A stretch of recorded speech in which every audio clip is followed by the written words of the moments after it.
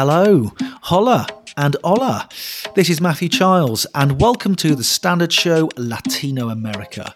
All the things you've come to expect from the Standard Show, but with a special Latin American focus and flavour. And of course, language too. This episode on consumers and standards in Costa Rica is in Spanish. Les presentamos The Standard Show Latinoamérica, el podcast que trae las historias detrás de las normas. Apresentamos The Standard Show Latinoamérica, o podcast que traz as histórias por trás das normas. Hola, mi nombre es Andrea Sandy y les doy la bienvenida a The Standard Show Latinoamérica, un podcast que contiene todo lo bueno de The Standard Show, pero con un enfoque y sazón latinoamericano. En este episodio conoceremos un poco sobre la relación de las normas técnicas con la protección de los consumidores en Costa Rica. Para esto, me acompañan dos invitadas muy especiales.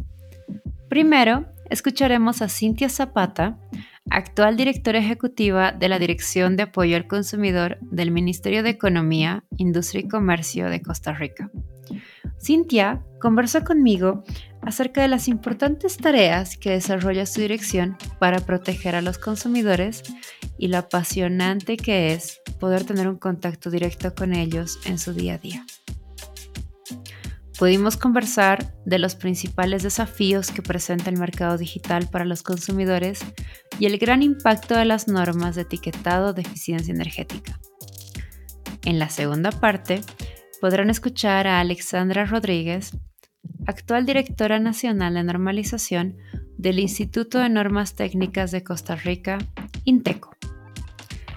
Alexandra me inspiró bastante a lo largo de nuestra conversación, donde pude conocer una interesante historia que recordaré siempre sobre los refrigeradores como regalos de boda en Costa Rica y el gran trabajo de INTECO en la norma internacional de carbono neutralidad. Pero, antes de escuchar a Cintia y Alexandra, un recordatorio rápido de que The Standard Show aprecia mucho su retroalimentación. Por favor, califícanos y manda tus comentarios desde donde sea que escuches tus podcasts. Hay muchas formas de contactarse con nosotros, incluyendo redes sociales. Todos los detalles se encuentran en las notas del episodio.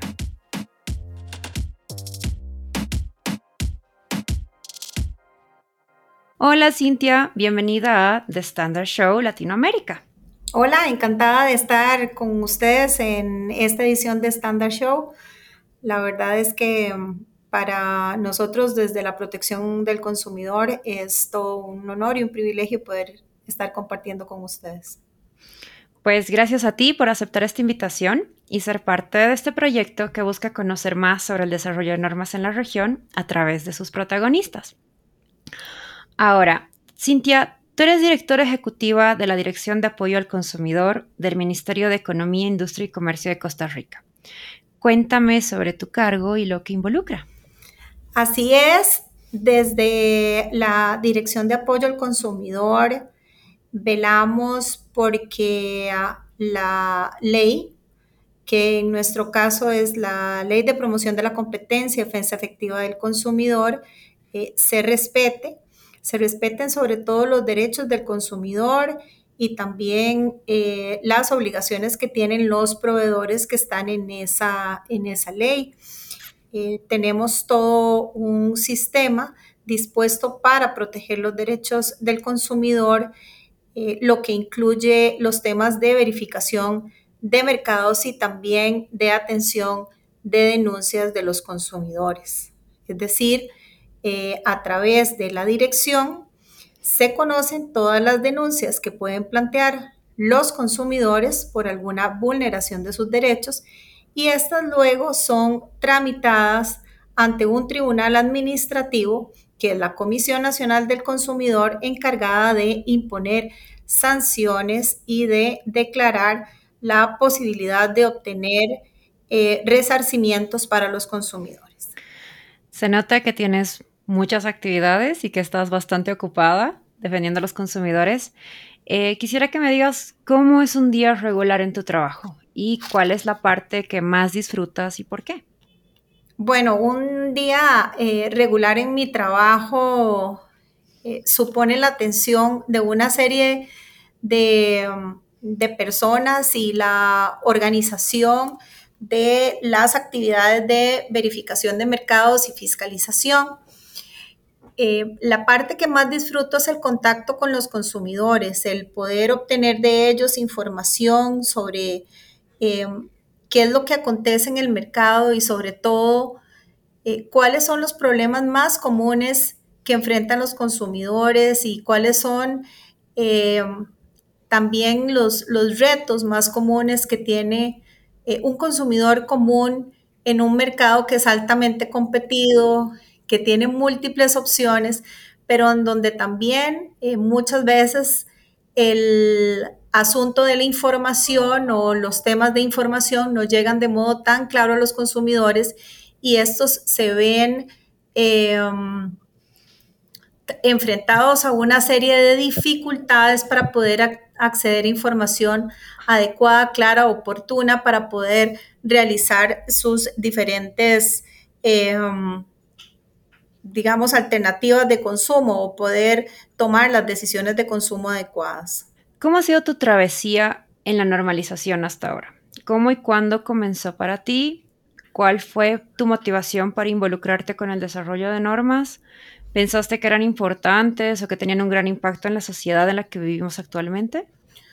Bueno, yo tuve el honor de ser nombrada miembro de la junta directiva del Instituto de Normalización en Costa Rica, de INTECO, y a partir de ese momento me fui involucrando muchísimo más con la normalización, al punto tal que eh, he llegado, digamos, a integrar algunos comités de normalización, eh, de tener también el honor de coparticipar en esa junta directiva con organizaciones de consumidores, porque lo maravilloso que tiene Inteco es que también integra dentro de su junta directiva a la sociedad civil, lo cual me parece que es un punto sumamente necesario y el poder entender esta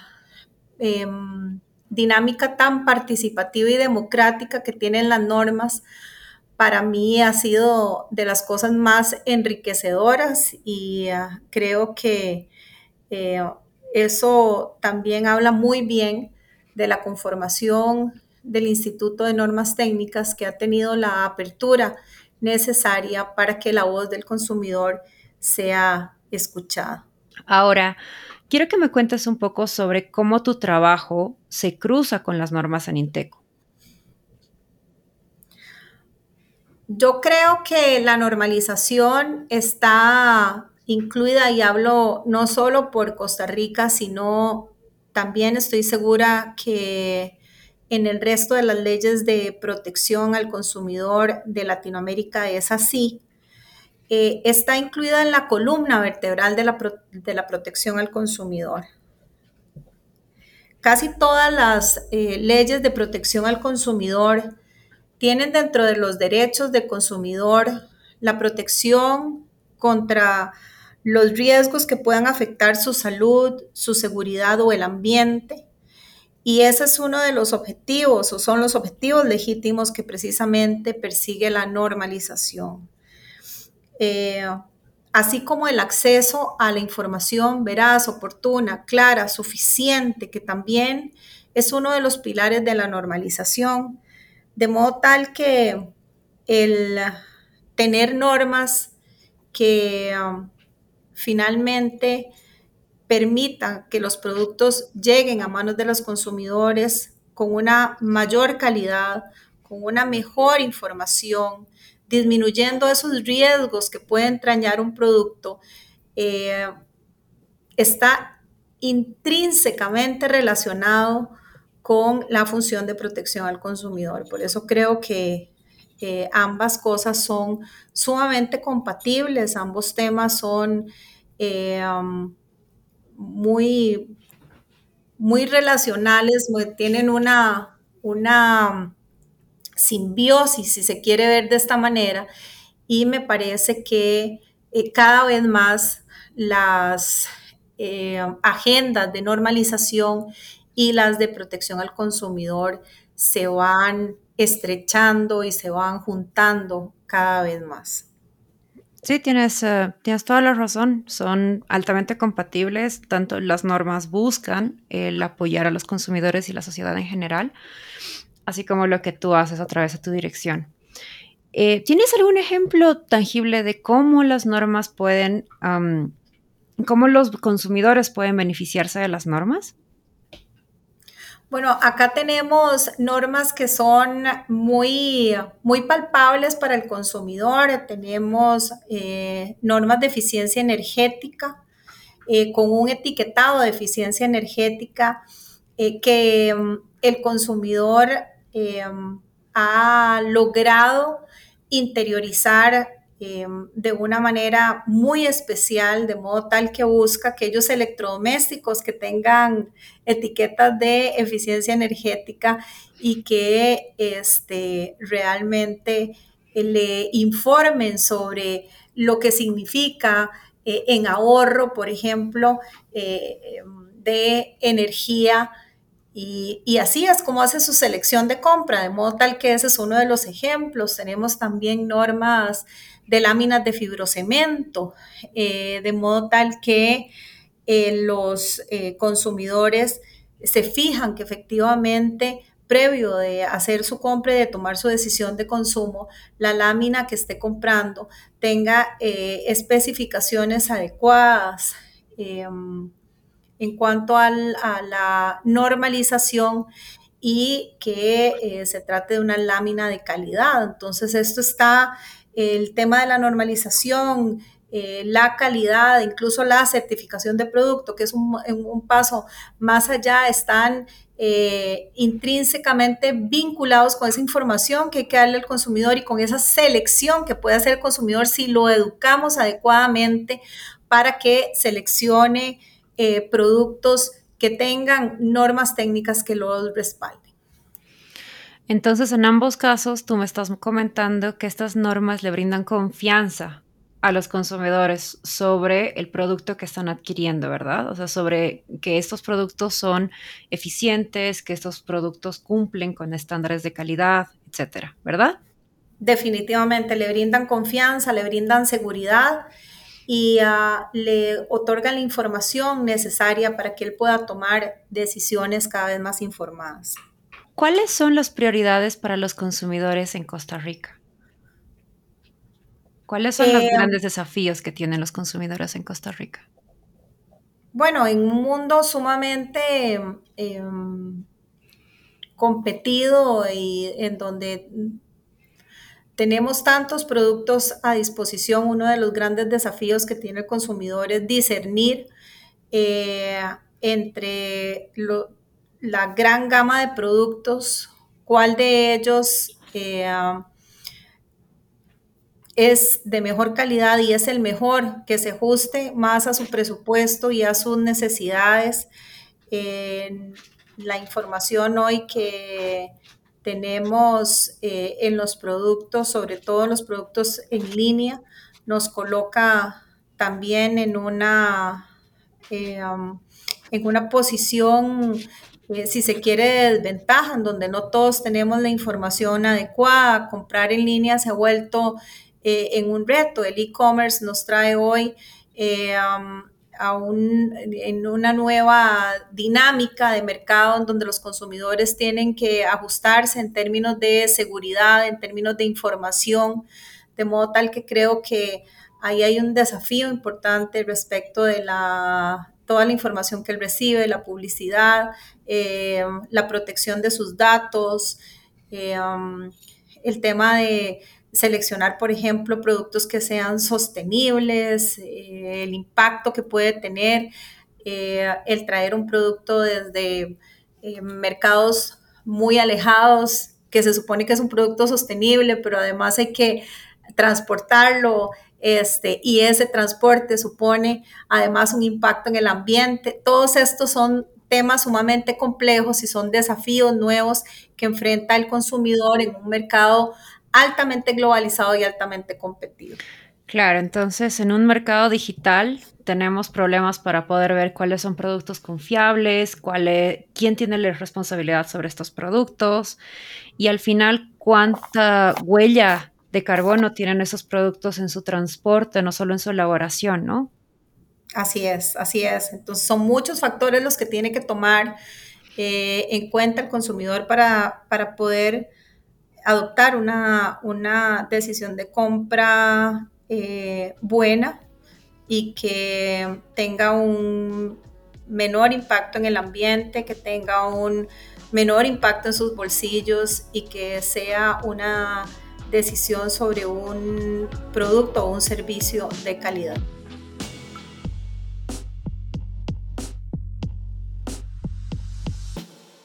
Bueno, y escucharon a Cintia reflexionando sobre la similitud de objetivos que comparten las normas y la protección del consumidor. Algo que me llamó mucho la atención durante nuestra conversación fue la participación de organizaciones de consumidores en la junta directiva de Inteco.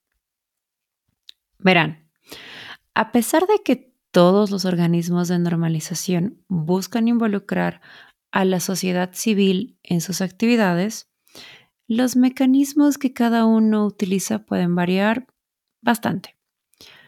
Por esto, invité a Alexandra a que pueda ayudarme con su experiencia a entender mejor estas dinámicas.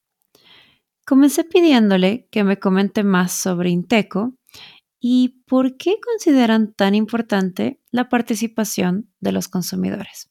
Bueno, primero que todo, pues agradecerte la gran oportunidad de participar el día de hoy en este tema tan interesante y tan importante que es la difusión de la importancia de la normalización. Yo creo que a veces nos quedamos en el trabajo del día a día y no somos capaces de externalizar a la sociedad civil lo importante y el aporte que le hacen las normas técnicas, y nosotros decimos en Costa Rica, para mejorar su calidad de vida.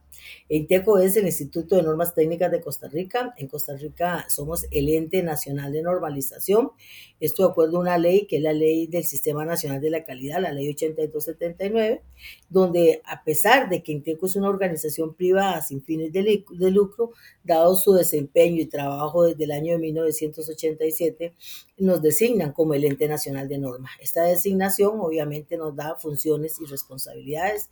Dentro de las grandes funciones es el único ente que puede hacer las normas técnicas en Costa Rica de carácter voluntario y los que representamos a Costa Rica ante foros internacionales como la ISO. Hoy por hoy estamos en junta directiva de la ISO, nuestro director ejecutivo es miembro de este consejo, algo que era impensable. Yo tengo 32 años de ser la directora de normalización y nunca se me ocurrió que podíamos estar pues participando tan integralmente con el organismo internacional. Y además tenemos la presidencia de COPAN actualmente, entonces también a nivel de la región estamos pues llevando temas que sean bastante diferentes. La innovación queremos que llegue a la normalización. Hay muchos temas que el mundo está enfrentando como la inteligencia artificial, la gobernanza, la protección ambiental, la sostenibilidad.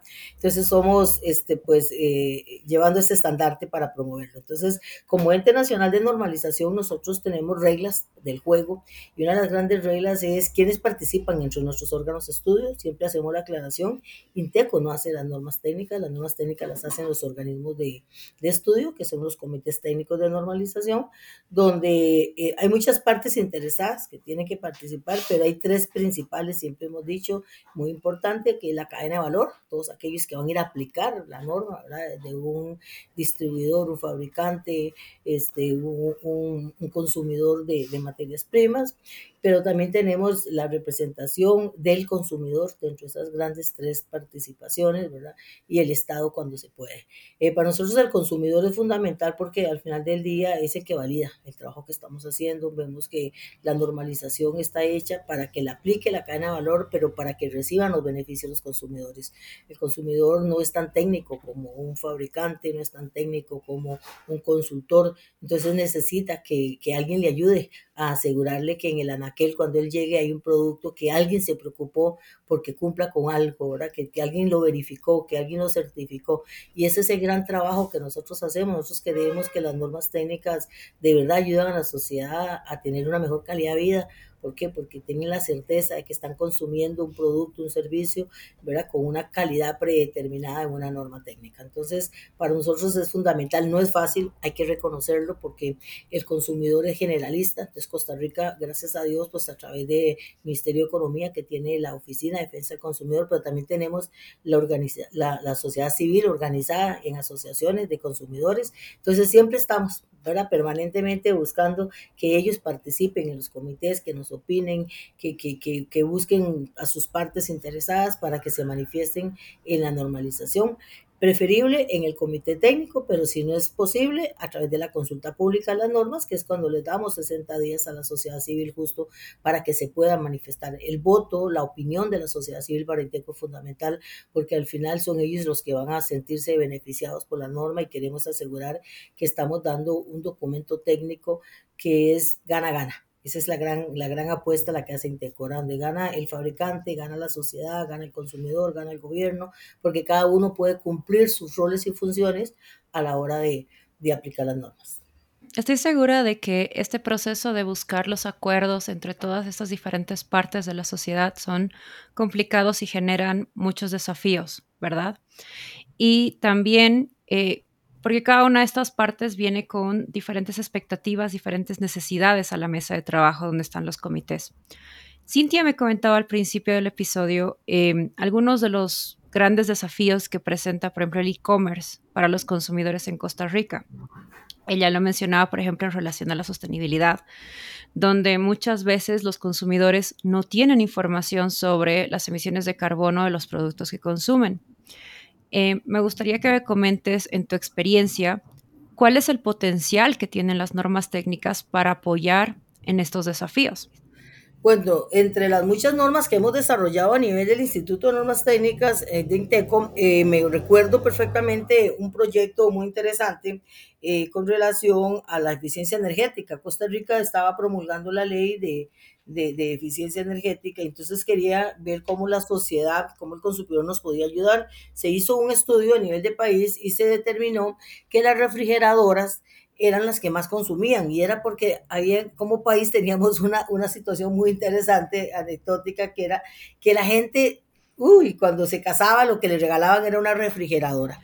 Iba de generación en generación. Entonces, imagínese usted que lo más orgulloso para una hija era, mi mamá me regaló la refrigeradora que era de ella. Entonces, mi refrigeradora tiene 20 años. Entonces, cuando nosotros hablamos de eficiencia energética, el Santísima Trinidad, y la refrigeradora era un caso, porque era la que más consumía, porque eran tecnologías muy viejas. Entonces, tocó hacer todo un trabajo. Primero, entonces, en las normas fue, normemos un valor mínimo de consumo que nos asegure la eficiencia energética, y entonces empezar a hacer un trabajo de consumidores fuertísimo, de la etiqueta, de que aprendiera a comprar refrigeradoras. Entonces, bueno, ya estaban en el recambio muchas parejas, ¿verdad?, de matrimonios con 20 años de casado con la misma refrigeradora, pero lo logramos ir convenciendo, y hoy por hoy logramos, además de tener una norma que en ese momento era voluntaria, tener un reglamento técnico. Entonces, en Costa Rica, el reglamento técnico como requisitos tiene la norma técnica. Entonces, si usted quiere vender una refrigeradora en Costa Rica o fabricar una refrigeradora en Costa Rica, tiene que cumplir con los valores de eficiencia energética de la norma técnica. Eso ha sido un gran logro porque definitivamente ya la gente ha entendido, las nuevas generaciones cuando van a comprar su refrigeradora, buscan sus etiquetas, ya las entienden en la mayoría de los casos, y si no entienden mucho, por lo menos dicen cuál consume más, ¿verdad? Y entonces compran con la etiqueta la que tenga pues mayor eficiencia, y así hemos seguido trabajando con congeladores, aires acondicionados, motores. Entonces, como caso de éxito, que yo me acuerdo que la contribución que ha hecho las normas es en todo este modelo que hemos venido practicando, porque entonces el gobierno, la reglamentación técnica de todos los equipos de eficiencia energética la empieza a basar en las normas técnicas. Entonces ya la norma técnica deja de ser un instrumento voluntario que el que quiere la aplica no, sino convertirse en una herramienta que ayuda a la reglamentación técnica del país a ayudar que a ese consumidor le aseguren en anaquel, le aseguren en el mercado un producto eficiente conforme a las normas técnicas. Entonces, como historia, tengo la de las refrigeradoras, tenemos algunas otras más, una que me gusta mucho a mí comentar con relación a las normas técnicas. Costa Rica estábamos teniendo muchos accidentes en las soditas, en las sodas pequeñas por los cilindros de gas, porque resulta que en el país circulaban muchos cilindros de gas, pero nadie sabía la calidad del cilindro de gas. Entonces empezaron a estallar los cilindros y había muchas muertes en las oditas, la gente, ¿verdad? Porque hay gente que también no tiene todos los elementos de seguridad que se requieren, tienen el cilindro de gas pues puesto a la par de la cocina. Entonces a raíz de eso el gobierno ya recibía mucha crítica y mucha preocupación, y teníamos gente muriendo. Entonces le pidieron a INTECO que por qué no desarrollábamos una norma que nos permitiera calificar y recalificar cilindros de gas. ¿Por qué? Porque había que los pintaban y se veían lindísimos, pero la corrosión, la pintura, ¿verdad?, no la dejaba ver, entonces nadie sabía cuál era la vida útil real de ese cilindro de gas. Nuestra norma técnica logró establecer requisitos entonces de recalificación.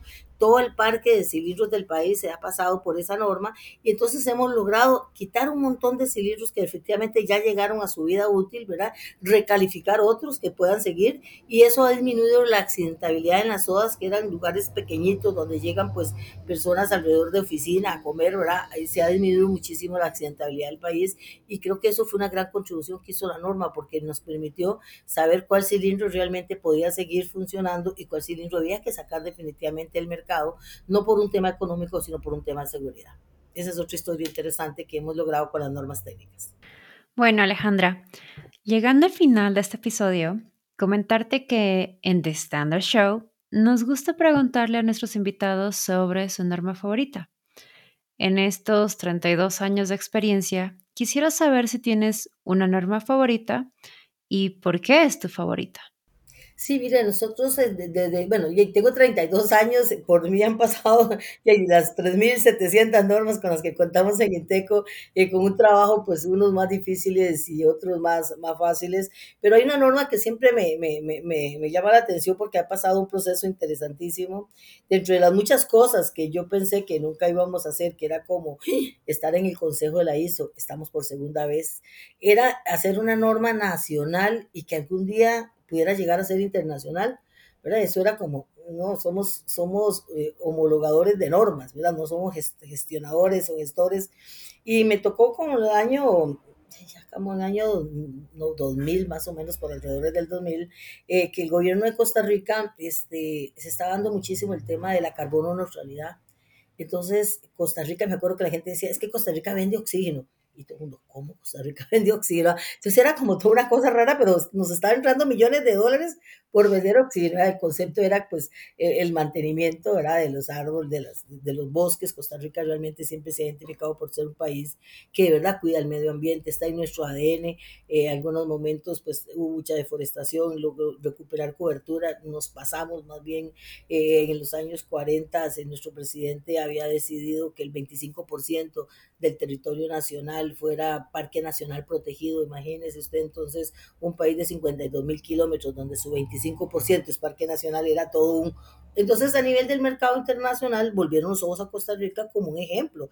Mire, yo le pago para que usted ese bosque no lo toque. Fue como empezó esto. Entonces alguien dijo, bueno, entonces, ¿por qué no ayudar a hacer carbono neutro como país? Todo el mundo dice, se volvieron locos en Costa Rica, un país carbono neutro, no era una organización, ¿verdad? Entonces Costa Rica en ese momento, me acuerdo que había hecho entonces una propuesta que para el año 2020 iba a ser carbono neutro. Pero alguien dijo, bueno, ¿y qué hacemos? ¿Cómo sabemos si de verdad la gente está haciendo una contribución o no a la carbono neutralidad? Entonces se me sienta en ese momento, pues que en paz descanse el señor viceministro, y se dice, Alexandra, podemos hacer una norma de carbono neutro. Y ahí sentémonos. En ese momento pues estamos más todavía que ahora acostumbrados a homologar normas. Si vamos a los BCI, por ejemplo, es mi punto de referencia. Cuando yo ocupo hacer algo, yo entro al catálogo de BCI, al catálogo de AFNOR o de ANOR, son los tres referentes, y no había nada, ¿verdad?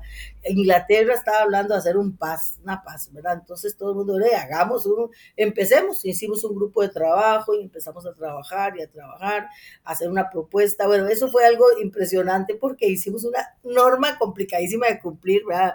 Y hablábamos de un carbono plus y un carbono, bueno, sostenible. Me acuerdo que fue una cosa, pero él fue en la INTB5, ¿verdad?, que es entonces hoy por hoy nuestra norma para demostrar la carbono neutralidad, tiene los requisitos.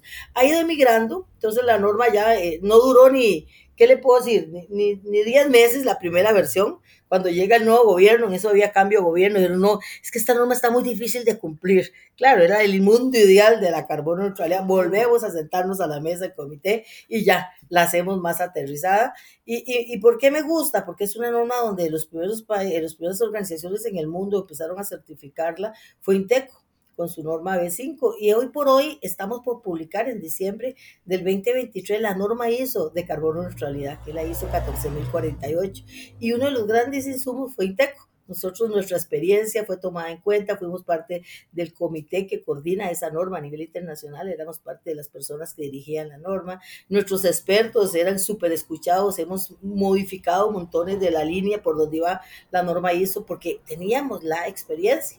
Y nuestra norma fue referente para que países como Colombia, países en América Latina, tuvieran por primera vez una norma de la carbono neutralidad. Entonces, cuando yo digo la norma B5 para gestionar la carbono neutralidad y poderla demostrar, esa es mi norma favorita porque nos dio la experiencia nacional y nos dio la experiencia internacional. Y es de verdad que es súper satisfactorio.